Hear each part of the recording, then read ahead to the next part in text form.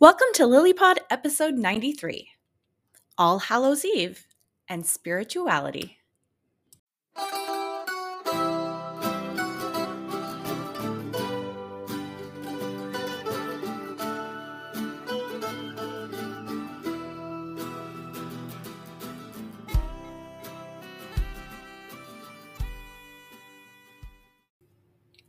Jeff and Kathy Teichert bringing you another episode of LilyPod, a production of Love in Later Years. We are certified life coaches, authors of the Amazon bestseller Intentional Courtship, and members of the Church of Jesus Christ of Latter-day Saints. Our messages are directed toward mid-singles and later married couples. We also welcome all who enjoy personal growth and enriching relationships. Welcome, LilyPod listeners, to another episode of LilyPod. And we have kind of a fun topic tonight. All Hallows Eve and Spirituality is the title of this episode. And we want to begin by talking about the origins of Halloween. And the reason we're doing this is lots of people talk about how Halloween is a devil's Sabbath or it celebrates evil. And we think that is kind of missing the point. Halloween originated about 3,000 years ago, and it was called the Celtic festival of Samhain. Samhain literally means November. And it was in Celtic beliefs, that was the night, October 31st was the night when the earth changed from the light part of the year into the dark part of the year. And there was a sense of gateway, a time between times, kind of a place between places, that it was a time of transition. And at such times of transition, they believed that the dead in spirit form were walking the earth. And the idea of dressing up and going out to perform mischief was a Celtic, idea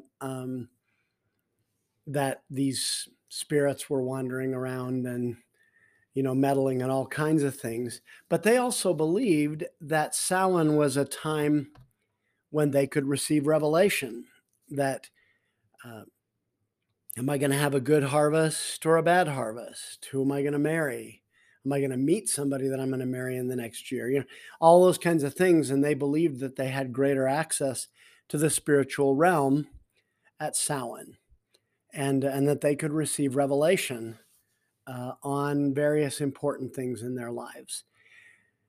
Also, Samhain was a time when the harvest was pretty much in by then. And once you had harvested everything you could, you were done. You couldn't get more. And they felt very vulnerable to the forces of nature. How long of a winter is it going to be?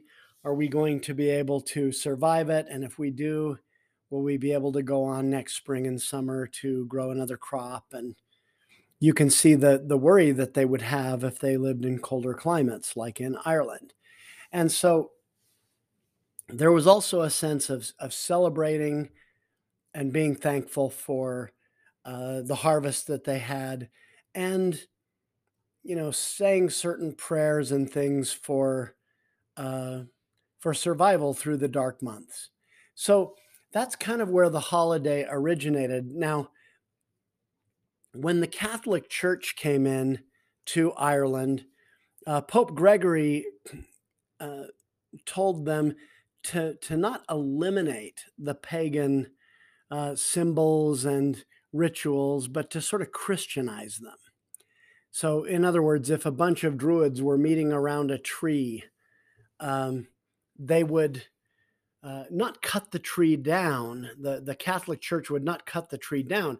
They would consecrate it to Christ and tell people to continue meeting there as they always did. And they would sort of Christianize what was already there. And so they looked at Samhain and said, this is a night when they believe that the spirits of the dead are wandering the earth. Let's use that as the day to celebrate all the saints that don't have a holiday of their own, like St. Valentine has his own, or St. Patrick has his own. Well, they decided that Samhain would be All Saints Day, and that all saints that didn't have a holiday could have one through that we could celebrate them all at once. And beyond that, they called the night before All Saints Day, which is October 31st, All Hallows Eve. And that ultimately morphed into, the words were put together and it ended up being Halloween. And so I wonder if like some kid out there one day said he couldn't say All Hallows Eve, so he said Halloween, and they're like, let's just go with that. Right. Like kids do sometimes. Right. And certain things have sort of long bedeviled the holiday. The idea of playing tricks and getting involved in mischief. And that wasn't really the original intent. It was to celebrate all of the saints and in a way to honor the dead. And that was true when it was Samhain, and it was true during the Catholic interval where they came in and sort of took over the holiday, renamed it. It still was involved in celebrating those who have gone before and realizing their importance. So it never was designed to be a devil's Sabbath. I mean, there may be people who think of it like that. When we came to America, in Puritan New England, for example, they didn't like Halloween because you know how the Puritans were. They were opposed to superstition, and they thought of Halloween as too pagan and too Catholic. And so they didn't celebrate it at all. Conversely, in Virginia and the other southern colonies, they were Anglicans down there, and they were a lot more Catholic than the Puritans for sure. And so they celebrated Halloween, and they did all kinds of stuff like adult costume parties and bobbing for apples and other party games, some of which we would recognize today. And so ultimately it took hold in America, and maybe we'll get into that more later, but talking about Samhain and all of those things associated with it, and then the Catholic holidays that followed, we want to say, let's not throw the baby out with the bathwater, even with the scary part of Halloween. And in saying that, we also, of course, want to protect ourselves and our children from truly evil influences. Right. But that doesn't mean we have to throw out the entire holiday and all the good things, especially the part that can be even spiritual in nature and help us to connect with our dead ancestors. Right. And I think it's interesting. Folklorist Jack Santorini says that, if your neighbors put out the kind of decorations that many put out on Halloween, at any other time of year, people would call the police. And of course, that's because it's playing with the ideas that scare us. You see people hanging up rubber decorations that look like a severed limb, or, skeletons and things like that. But I think it is about playing with the things that scare us and kind of working through and deal directly with those emotions, and in a way turning what we're afraid of into a sort of lighthearted fun, to make it a thing to party about rather than a thing to fear. I do think maybe there is a part of us, a part of human psychology that needs that that needs to be able to deal with those troubling ideas directly, the things that scare us, but to do it in a ritualized way. We can do it one night a year, and it's a way to experience something different for that one night a year. But it's that rather than making it a year long obsession, for example. Well, and Jennifer Finlayson Fife, who we've interviewed here on our podcast, and she gave some great advice. I believe we called it Wisdom for Mid-Singles. Right.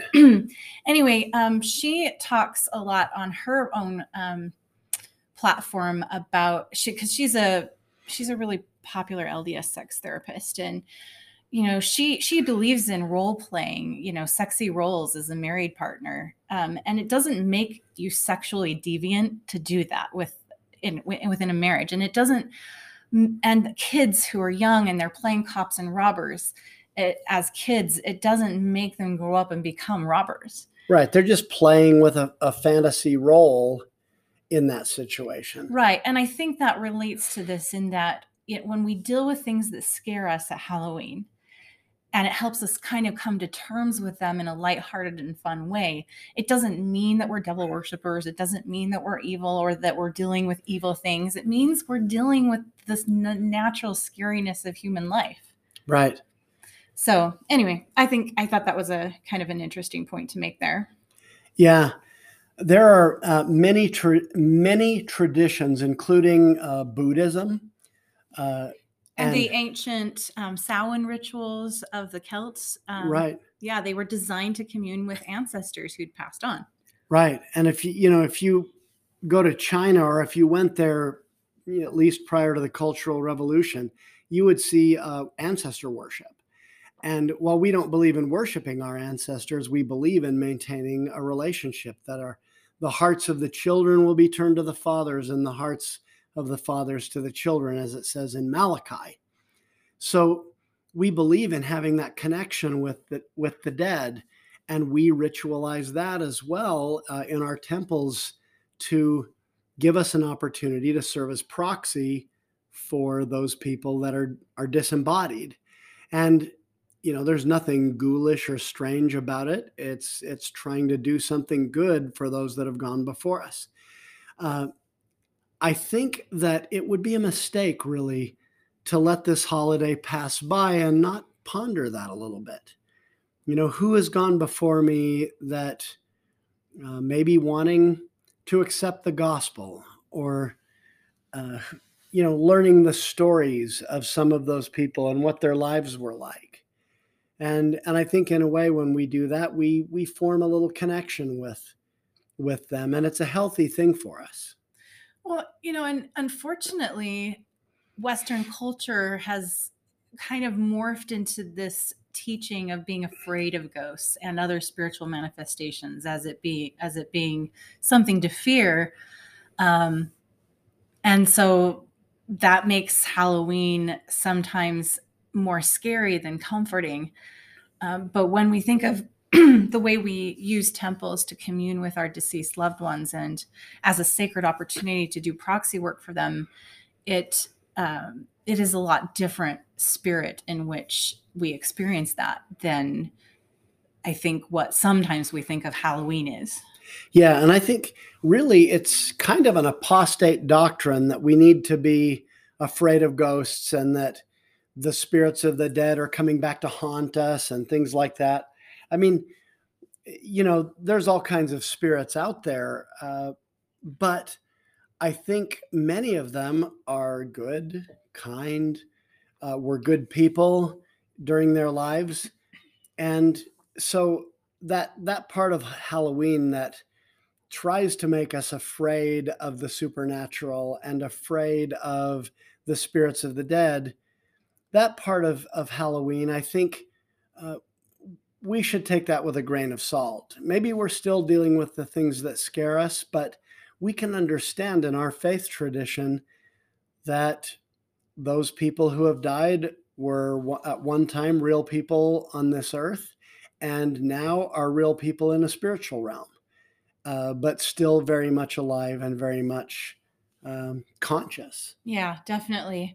I mean, I love this idea of All Hallows Eve being an opportunity and a time to connect with our dead, which is something we really do. If we're regular temple worshipers, and we do that regularly throughout the year, but this is kind of an extra special time.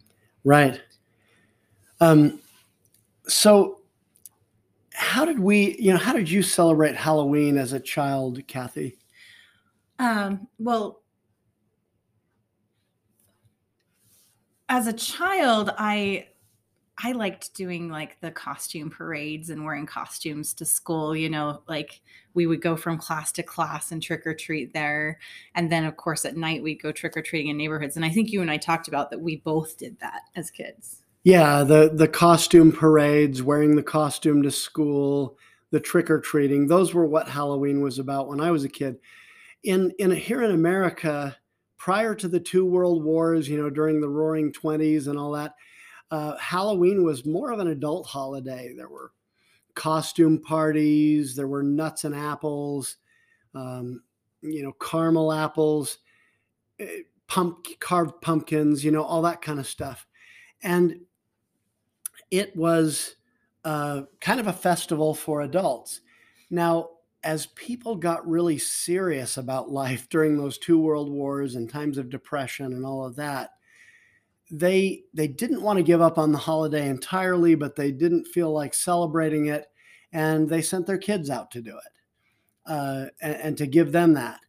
And so there'd be swarms of kids on every street, and adults would be handing out candy. And this was very common in our era, like in the 70s, 80s, 90s, growing up. Right. Even the 50s and 60s, I think that was kind of the order of the day. The kids took over the holiday and kind of made it their own.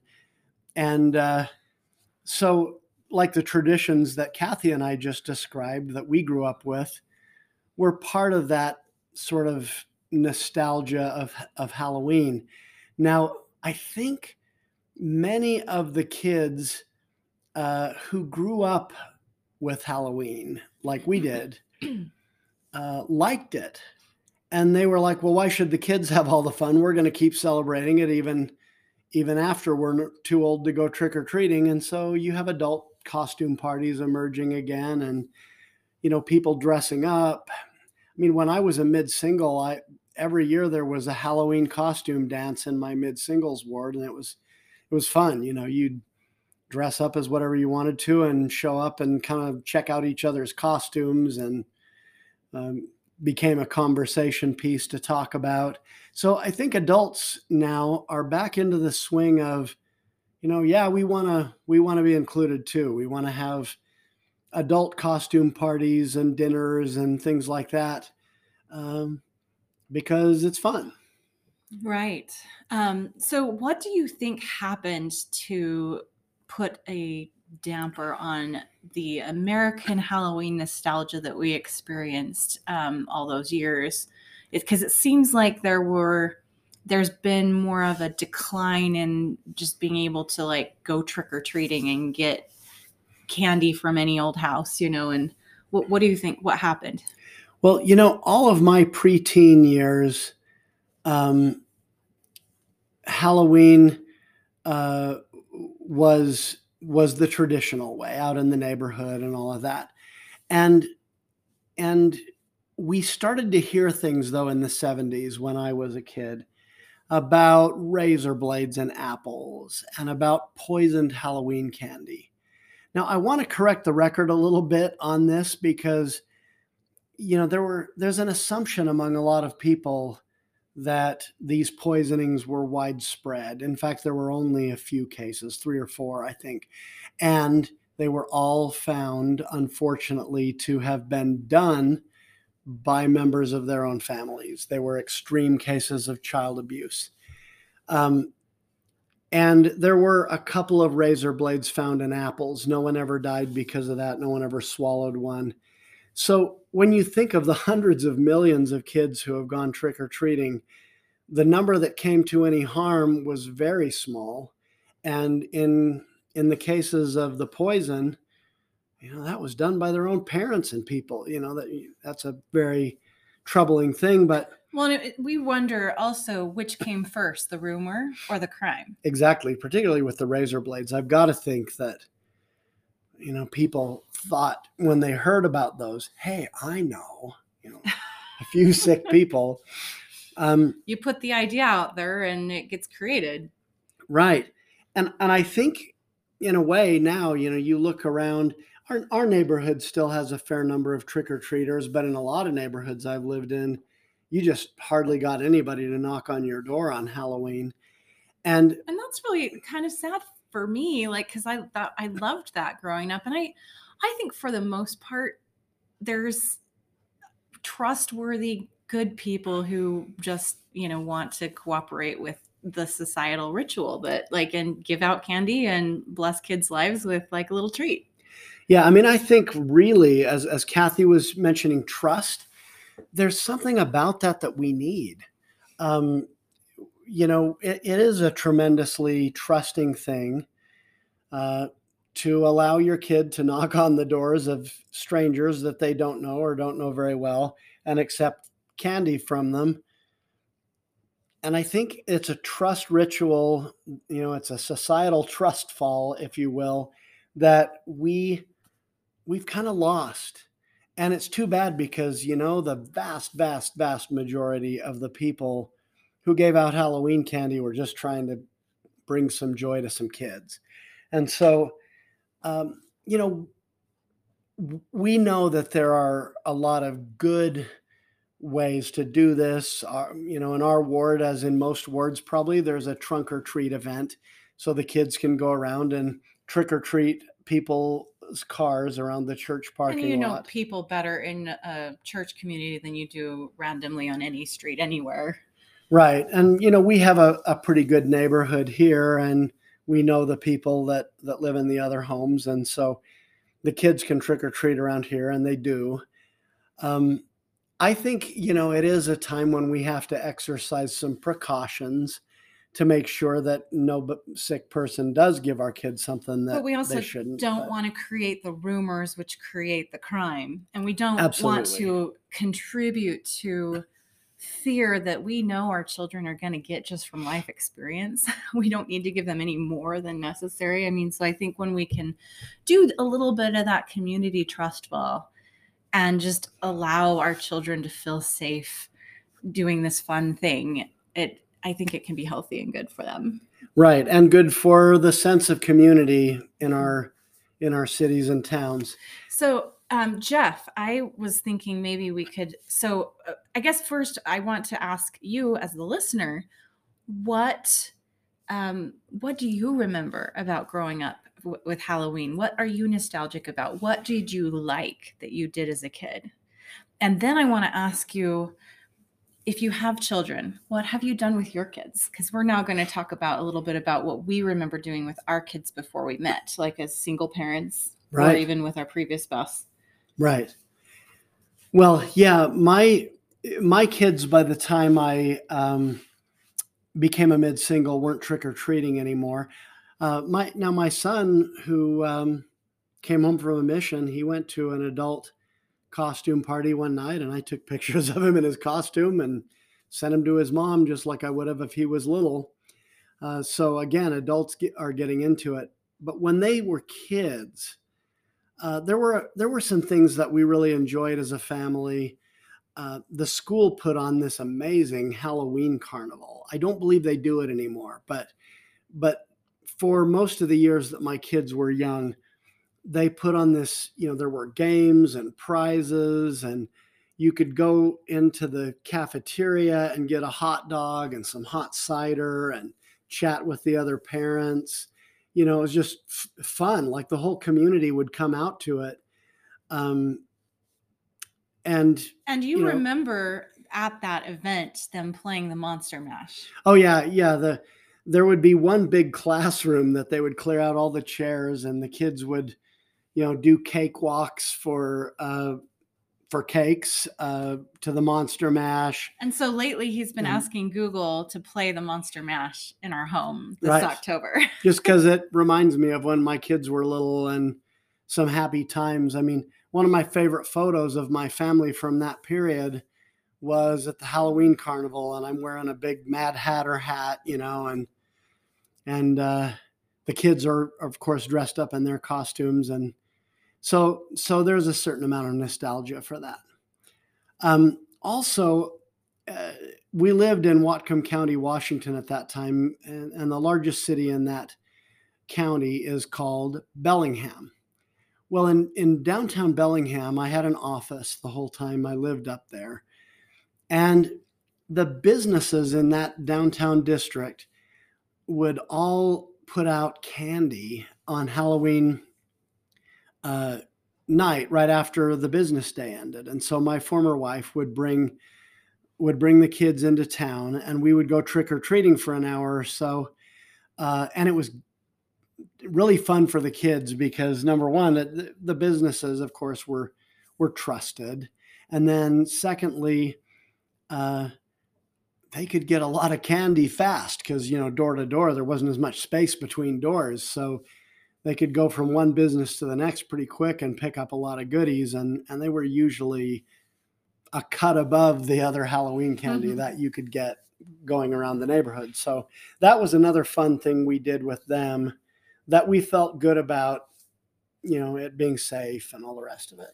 Well, and it's interesting because in comparing notes with what we did with our kids before we knew each other, I used to take my kids to the mall trick-or-treating from store to store, and it was kind of the same idea. And what's fun is that my first child was born just a couple days before Halloween. And so the next year, when he was just 1 year old, we took him in his little stroller from store to store at the mall. And his first word wasn't really completely perceptible, but you knew what he was saying. Like, it was more like a, so his first word was thank you. And it was at Halloween time when all these people just gave him candy. Right. And they all thought that was the most adorable thing this cute little pumpkin in a stroller was saying. Right. So I have a fond memory of that. Also because he's a almost Halloween baby, when he was tiny teeny, I put him in a little cauldron and I put him in a little pumpkin and took pictures, and he was screaming his head off and he was not having it. But I just wanted to show him how tiny he was when he was so little. And because my parents had done that with me. So right. It was kind of a generational, picture event. Right.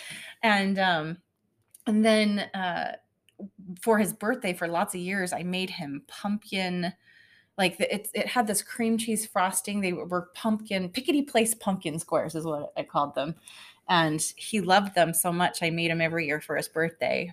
I think he's since switched to pumpkin cheesecake, but for him, it's kind of a pumpkin birthday treat usually.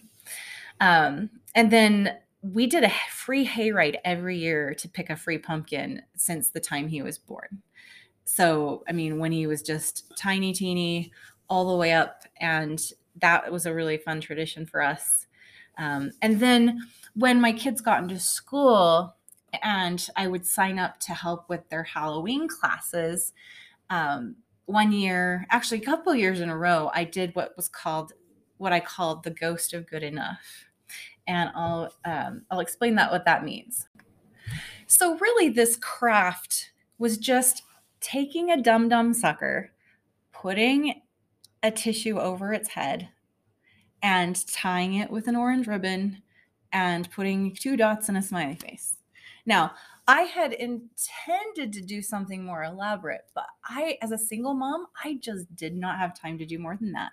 And I was running around that day and I showed up with that box of tissues, that bag of dum-dums and some string or ribbon or whatever. And I asked the teacher for some black magic marker. And I remember just this flood of insight coming to my mind that look how much fun these kids had.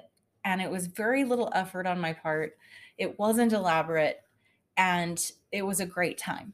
Right. And So I used actually this, what I call this ghost of good enough, as a symbol each year. I keep it in my Halloween decorations, and every year I pull it out, it reminds me to continue moving through life, showing up and doing the best I can, and letting it be good enough.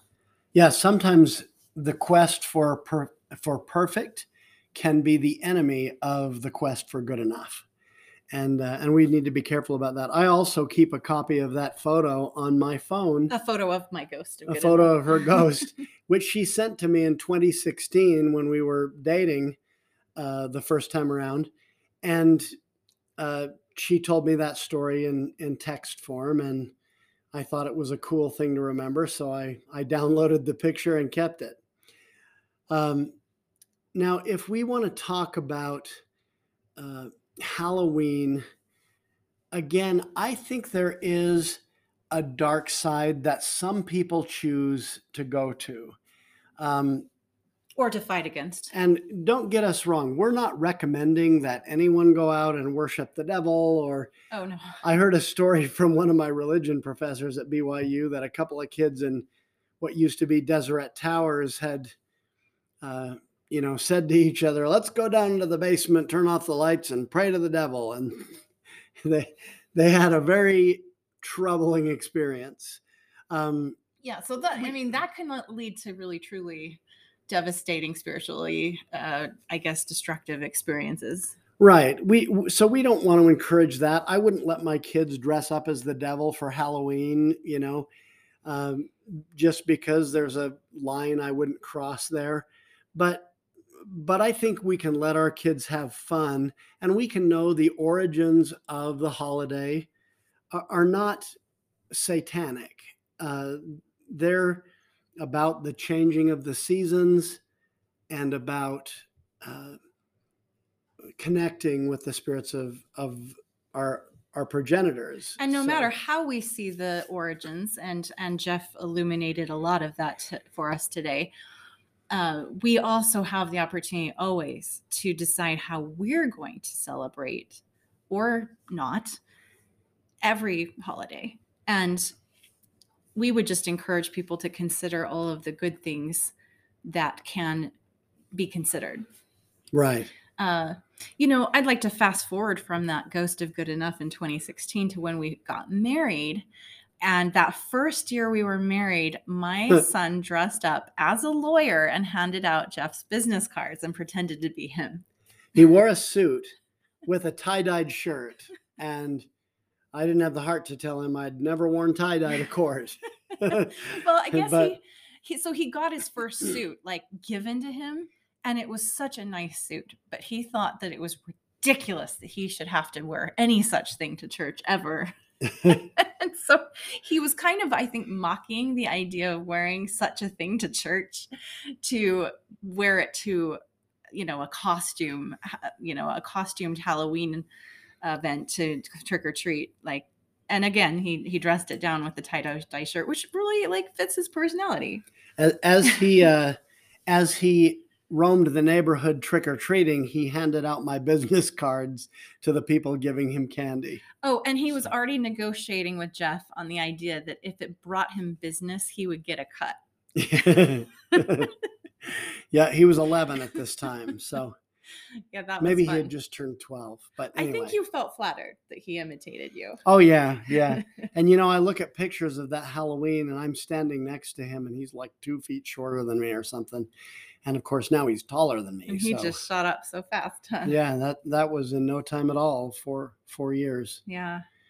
But anyway, so that was kind of a fun memory for us as a newlywed couple. Right. Since then, we've had fun watching nostalgic family Halloween movies, popping popcorn, nestling in for some big screen entertainment, with, the nice family-friendly movies that they have on Disney Plus and things like that. I'm obviously I'm not saying that everything on every, not everything on Netflix or Disney Plus is automatically family friendly, but we try to choose those ones that are not discouraging to the spirit. Right. They're just fun. And To be honest, in recent years, I'm usually too busy to carve pumpkins. I don't prioritize it. But we do usually pick a pumpkin, put it on our porch, and decorate the house. And I know there were some years we did take the time to carve pumpkins, and that was really fun. Yeah. We've done some chili contests. That's true. With like our wards, and our ward carnivals are actually pretty fun. Like with a lot of the stuff that you were saying. They've done a good job in past years on that. I just want to mention as we wrap up this podcast that our Lily letter that comes out every Tuesday to our subscribers, which you can subscribe at loveandlateryears.com. We have our the title is just Happy Halloween.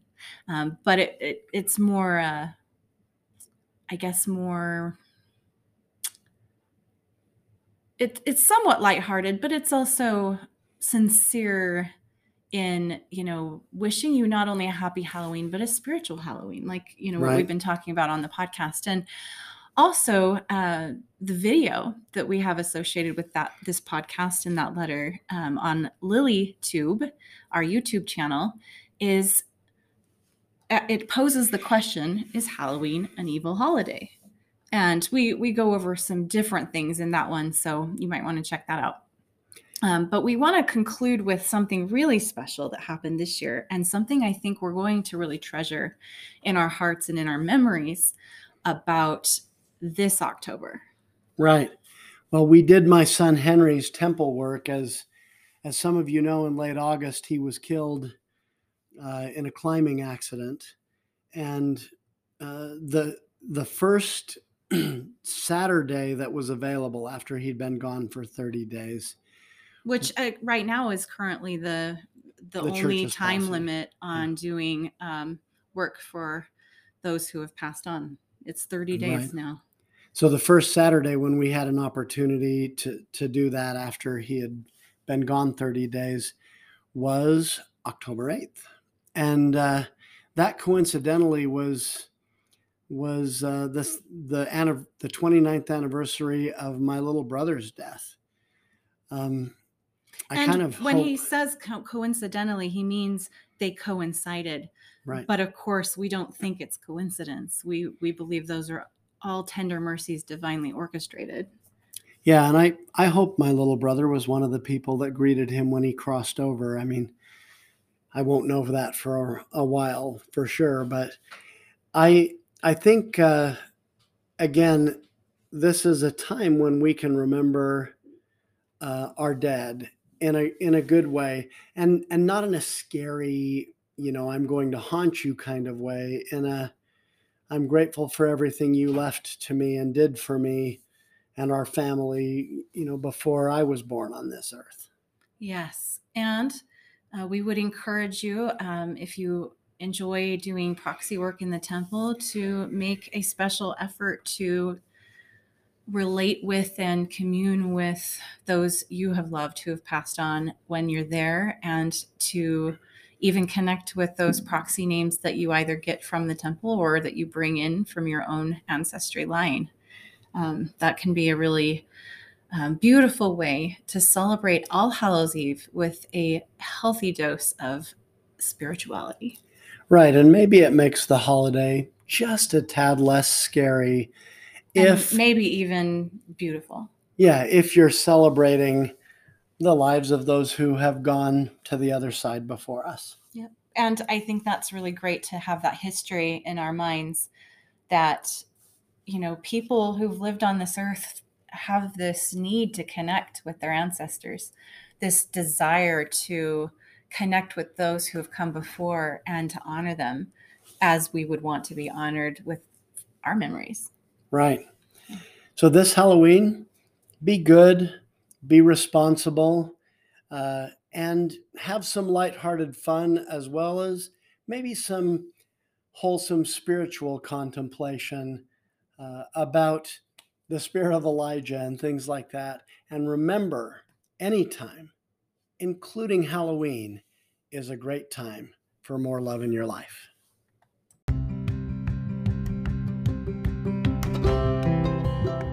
Subscribe to LilyPod and and get notice of each new weekly episode.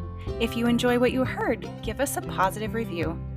We want to reach as many mid-singles and later married couples as possible, so please share this podcast with those you love. To access fabulous free content like written articles and YouTube videos on LilyTube, and to learn about our book Intentional Courtship and Lily Coaching Services, visit loveinlateryears.com.